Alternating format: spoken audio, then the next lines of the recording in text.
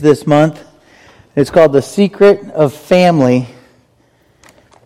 I've got a lot of secrets to tell you, and some of you are probably thinking, if you knew my family, I could tell you a secret or two, but that's not what we're going to do this month. We're not going to share those secrets. Help me out if you can. If you know this, help me out. It goes like this. The wise man built his house upon the rock. There you go, come on. The wise man built... Don't make me sing it by myself, because I will. The wise man built his house upon the rock, and the rains came tumbling down. It's real easy. The rains came down, and the floods came up. The rains came down, and the floods came up. The rains came down and the floods came up, but the house on the rock stood firm. Second verse. The foolish man built his... You don't have to sing it. I'm going to tell you the rest of it. We don't have that much time.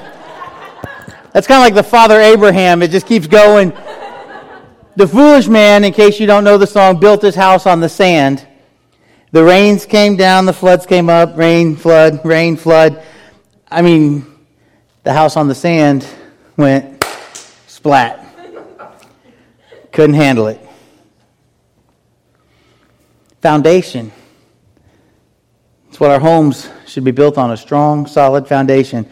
Psalm 127 tells us, unless the Lord builds the house, they labor in vain. They labor in vain who build it. Unless the Lord guards the city, the watchman keeps awake in vain. It is vain for you to rise up early, to retire late, to eat the bread of painful labors, for he gives to his beloved even in his sleep. Behold, children are a gift of the Lord. The fruit of the womb is a reward. Like arrows in the hand of a warrior, so are the children of one's youth. How blessed is the man whose quiver is full of them. They will not be ashamed when they speak with their enemies in the gate. Many times we hear this particular psalm read as a part of Christian weddings. And it's mainly read because of that first verse. Except the Lord build a house, they labor in vain that build it. Many a young couple setting out on the journey of life together are about to be caught up in the unending work of building a home. Today I want you to think of the construction project that's going on in your neighborhood. I want you to think about maybe the construction project that you drive past on the way to work for the whole summer, right there in Providence, just at the other side of the traffic circle. They've been building from the ground up.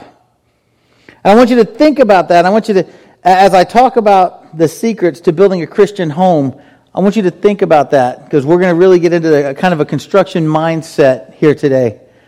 Before we do, though, will you pray with me? Father God, I thank you. I thank you that throughout your word there are examples of how we should lay a foundation to have a Christian home. How we can raise our children to honor you. How we can love our wives and our husbands in a way that honors you. How we can serve one another within a family. How we can all be a part of your body that is just a bigger family.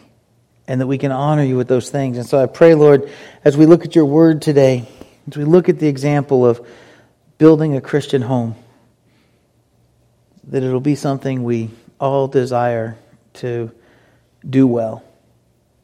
It's in your Son's name we pray. Amen.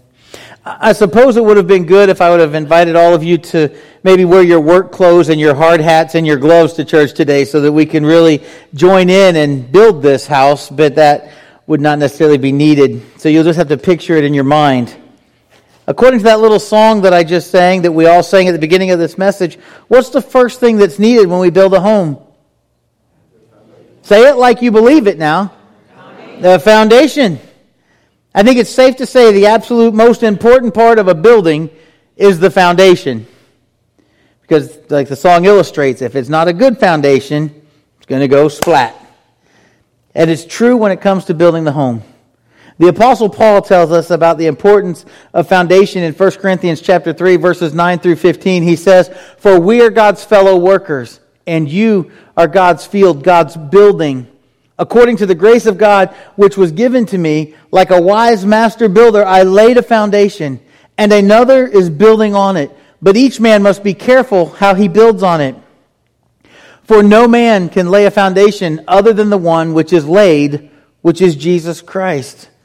Now, if any man builds on the foundation with gold, silver, precious stones, wood, hay, straw, each man's work will become evident.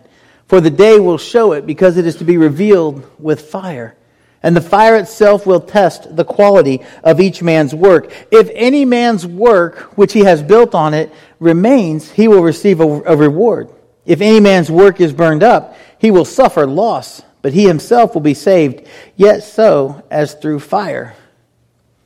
In short, Jesus is the foundation that we should build everything on. Our life, our career, our business, but especially our homes. When Jesus finished up the Sermon on the Mount in Matthew chapter 5, he focused our attention on two men. Each of them went out to build his house.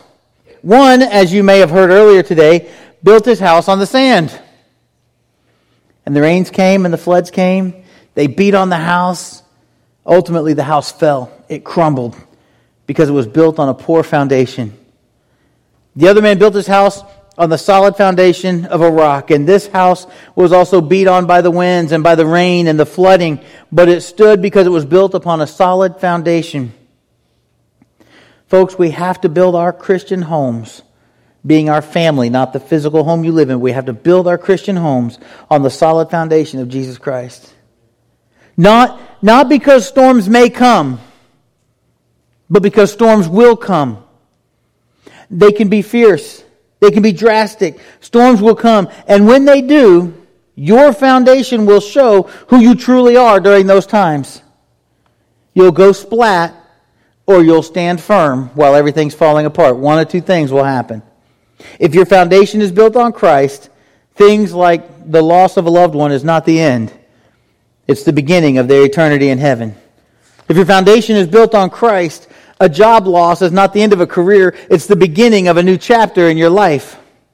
If your foundation is based on Christ, everything is forgivable. Now, some of you are like, whoa, hold on. I'll say it again. If your foundation is built on Jesus Christ, everything is forgivable. Not just the things you want to let go, but even the things you don't want to let go. Even the big wrongs that were done against you are forgivable when your foundation is on Jesus Christ. If your foundation is built on Jesus Christ, restoration is always available. It's available because, if you recall, love keeps no record of wrong, which is why everything is forgivable. Love protects. It perseveres. Once we get the foundation squared away, we need to add some walls. Now, you may be thinking, well, wait, if we build up walls, we're keeping people out. That's a different sermon. For this one, we're building our Christian home, and we've got a foundation for our Christian home, and we're going to build some walls. Now, why do you need to add walls? Because walls give structure to your home. The question is, what kind of walls are you going to build? For today's illustrative purposes, we're just going to build a small house. Okay, a tiny house, if you will. It's the new rage anyways. 4 walls, foundation, 4 walls, and a roof. Each wall has a title. That doesn't mean this is a 4-part sermon, so it's okay. Each wall has a title, and our first wall is called communication. As I tell any young couple when I begin premarital counseling, communication is the key to every relationship. And as I tell older couples when they come in for some marriage counseling, yes, dear, is not good communication. I've talked with many couples. They've come in at the point of frustration, almost ready to throw in the towel, and one of the things I hear the most is, he never listens. And then, of course, he says, well, she never stops talking. Not always, but the reality is they both want to be heard. But because of everything else going on, they're not communicating well. And typically what they're really saying is, we just don't communicate like we should. We think we're communicating. Feed the dog. Take out the trash. Mow the yard. Do the dishes. Do the laundry. That's what we had kids for. We think we're communicating. but we're just barking orders. We all want to be heard. In order to hear, you need to listen. In order to communicate well, you need to listen. Think about this. When sin came home to the first family in Genesis, to Adam and Eve in chapter 3, you can read this for yourself. When sin showed up, immediately there was a breakdown in communication. There was also a breakdown in the connectedness between man and wife and between them and the Lord. I'm not making this up. You can read it for yourself. God speaks to Adam and inquires about the sin, about what happened. And Adam says, "The woman that you gave me." He immediately begins to stop communicating and he starts placing blame. Not only does he place blame on Eve, he places blame on God. "The woman you gave me said to eat this." The communication broke down. The connectedness between he and his wife began to break down. The connectedness between them and their God began to break down because of communication. Eve, God comes to Eve and Eve says, she does the same thing. "The snake, he came. He confused me with trickery." The reality is this: more times than not, our self-centeredness, or I should say our sin-affected selfishness, begins to warp our communication, and we start pointing at one another and we start blaming, and communication begins to break down. A simple question: "You were a little bit late for dinner." "Well, traffic was bad." Whoa. Something else is going on there, because traffic is never that bad that you would have to snap back at someone in that way. Communication. There's another danger that I share with people about communication. It's the danger of silence. Because sometimes the loudest things you will ever say will be in silence, and yet you're still communicating. You may be communicating something negative, such as, "I don't want to have anything to do with you," or "You're not worth me responding to." Silence can bring out a whole new level of negative things, and they can be belittling and hurtful without ever saying a word. Full disclosure, one of the best things Mitzi's ever said to me: "I love you, but..." Just give me a little redirection instead of the silent treatment. "I love you, but that's not how you need to go about this." And I appreciate that. This wall of communication needs to be built so that there will be openness, not just of words, but of care, feelings, touch, concerns. The wall of communication is important. But there's another wall that we need to build, and it's called trust. Now think about it. No relationship can last without trust. It doesn't matter if it's a business relationship. It doesn't matter if it's a treaty between countries or the contract that's called marriage. It can't last without trust. Even our living, loving relationship with God won't last if we don't trust Him to do what He says He's going to do. All of those things are built on trust. You know, you can have a contract. This is the great thing about lawyers. You can have a contract a foot thick. Actually, there's not a great thing about lawyers. And right in the middle, there can be this little weasel clause that makes the whole thing null and void. And if you don't read it and you sign it, you just lost out. And it all comes back to trust or the lack of it. You've got to have trust. Trust is vital for the long-term existence of a Christian home. That wall of trust has to stand. Husbands and wives need to find some way, day by day, to let the other person in their life know that they are trustworthy. You can trust me. Personally, I suggest a weekly trust fall activity with the family. That may not work. Never mind. Don't do that. Go ahead. Fall back. I'll catch you.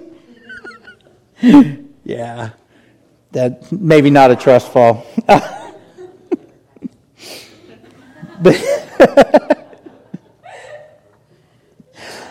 husbands, if your wives know that they are valued by you, that's trust. Wives, if your husbands know that you respect them, that's instilling trust.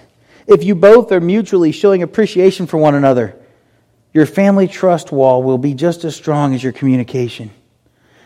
The next wall we need in every family, this is probably my favorite wall, it's the fun wall.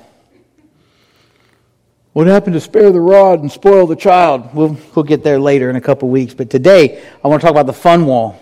There are a lot of different terms I could have used, but I liked using the word fun simply because I want to express that the true joy of a family relationship that's built on the foundation of Jesus Christ. A family relationship is one that God intended to be filled with delight. Scripture tells us that a man who finds a wife finds a good thing, and that is so true. God intended for the relationship of marriage to be filled with His blessings. I got to tell you, I've never seen a couple want to get married that couldn't stand each other. We'd like you to do our premarital counseling, Pastor. Okay, you guys like each other? Nope. Doesn't start out that way. He intended for the marriage relationship to be filled with blessings. I've never met a couple about to be married that just couldn't stand or didn't enjoy being around each other. I always have to put them in separate chairs because they want to hold hands and somebody's always rubbing on somebody's arm. It's like, okay, you got to listen and separate you two. Some of you are doing it right now. Don't make me come down there. Kidding. It's all right. You enjoy being around each other. That's how it should be. But I've also seen couples after a few years of marriage who are just struggling, trying to endure one another, trying to just survive marriage rather than enjoying it. But I'll tell you this, marriage is hard. I tell everybody that I talk to, marriage is hard because it's two selfish people coming together until death do us part. And it's unfortunate that some people simply begin to endure marriage and family rather than to thrive in it. God has a better plan. He has something better in mind than just a painful endurance. He wants you to enjoy one another. He wants you to enjoy the blessing of your kids. He wants you to enjoy the blessing of your family. And when your kids are older, I want to tell you this too, because I know it's something that a lot of people worry about is, we have to clean the house, or we have to do this, or we have to do that. When your kids are older, they will not remember that you had dirty dishes in the sink. They will remember that in the middle of them doing homework, you came in and started a pillow fight or whatever, marshmallow fight. I mean, they'll remember those things. They'll remember that you allowed them to fill the house with their friends, breaking lamps and eating all the potato chips and stuff like that.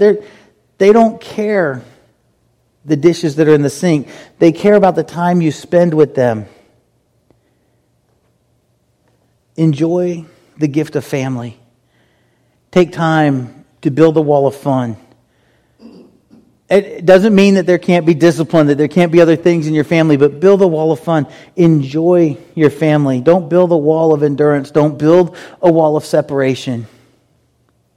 Our fourth wall in the house is flexibility. Anyone who has raised kids will tell you, you have to be flexible. I have a code name for this wall. It's a movable wall. It's a bendable wall. I call this Semper Gumby, always flexible. You have to be. This wall, it's not just a wall about bending and going with the flow. It's a wall of grace. It's a wall of mercy. It's a wall that helps you maintain the everything is forgivable practice that I mentioned earlier. It's a wall that is going to be in your house where you know the people in your home are going to make mistakes, but you're still going to love them through it. If you are Semper Gumby, then you'll be sensitive to each other's needs. You'll be sensitive to the unexpected changes that take place in your lives. There are times when you need to be extremely close to each other. And yes, there are times when you need to give some space. And that wall of flexibility recognizes that each day you are just somewhat a little bit different person than you were the day before. The pressures of life change from day to day. The physical needs, the level of energy changes from day to day in your Christian home. What your kids need from you today will change every day that they get older. It's a sad change as your kids become more independent. And you think, part of you thinks, well, I'm raising them well, and the other part of you goes, but they grow up so fast. Some of you are having that thought right now.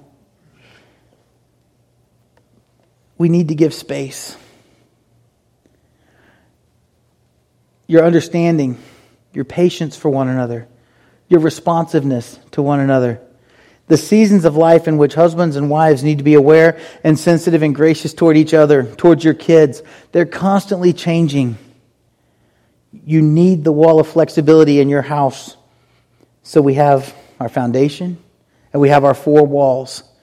The house is done. We are set. We're ready to go. No. We need a roof. Something's got to keep the rain out, right? Let's look at 1 Peter chapter 4, verses 7 through 9. The end of all things is near.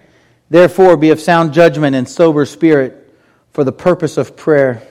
Above all, keep fervent in your love for one another, because love covers a multitude of sins. Be hospitable to one another without complaint. Now, understand, Peter's not talking about a physical roof here. But did you hear what he said? In this home that we're trying to build with the foundation of Christ, we've got the walls, we've got the roof, and Peter says, above all, keep fervent in your love for one another, because love covers a multitude of sins.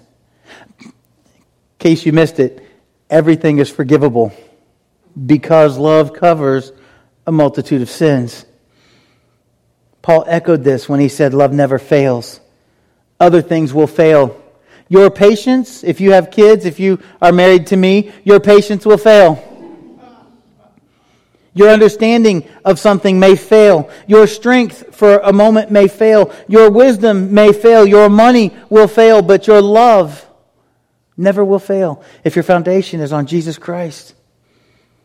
But you can still love without those things. You can love without money. You can love without patience. You can be upset with your spouse and still love them. Love never fails. Cover your home with a roof called love. As like my favorite theologian Toby Mack says, when love is in the house is packed. I'd sing the rest of that, but it's not what I'm here to do. And so we have our little tiny home. And here it is. Our foundation is in Christ. Our walls are built on communication, trust, fun, and flexibility. And our roof is made of love. It may look like a simple plan for your Christian home. I know they're not very elaborate for this little home. But in order to construct this house well, it will take you a lifetime. And when you're getting frustrated, when you're getting distracted, you need to remember this. Our Lord and Savior Jesus Christ, He's the designer. He's the one that envisioned your home, and He alone can help you build it. Ephesians 6, verses 1 through 4 says, children, obey your parents in the Lord, for this is right. Honor your father and mother, which is the first commandment with a promise, so that it may be well with you, that you may live long on the earth. Fathers, don't provoke your children to anger, but bring them up in the discipline and instruction of the Lord. And when we bring our children up in the discipline and instruction of the Lord, we're bringing them up in love. We're bringing them up on a foundation of Jesus Christ. We're bringing them up where we have trust and communication. Trust because, you know what? Your kids are going to fail. But they trust that you're going to love them through that failure. Fun. Flexibility. What's taught in your home? What's been taught in your home? I got to tell you, some of the things that start at home are things like not hating others. That starts at home. A healthy respect for teachers and people in a position of authority. That starts at home. You know what else should be taught in your home? Fruit should be taught in your home. Love, joy, peace, patience, kindness, goodness, gentleness, self-control. Fruit of the Spirit should be taught in your home. So the question you need to answer today as we go into our response time is, what's my home built on? What's the foundation that your family is growing on? What are the walls that protect your family? What's your home covered with? I've shared with you some valuable secrets of family starting in your home today. Think about these things as we come into our response time. And if you'd like prayer for your home, for your family, or for you as you lead them, our elders are here. They'd love to pray with you this morning. Will you stand and sing our response song with us and respond to God's word accordingly? It's been great to be here with you all this morning, to worship with you, to fellowship with you, to get into God's word, but now it's time to go. As you go today, go knowing that it's never too late to change the foundation that your home is being built on. It may take some time. It may take some patience. It may take some deconstructing of things on your part. But the good news is that God gave us the blueprint that we need, and it's His Word. And we can use that to build our homes, our Christian families, on the foundation that is His Son, Jesus Christ. So as you go, pick up the blueprint, get your hard hat, soften your heart, and start the construction project or reconstruction project that will build your Christian home. Will you sing this last song with us?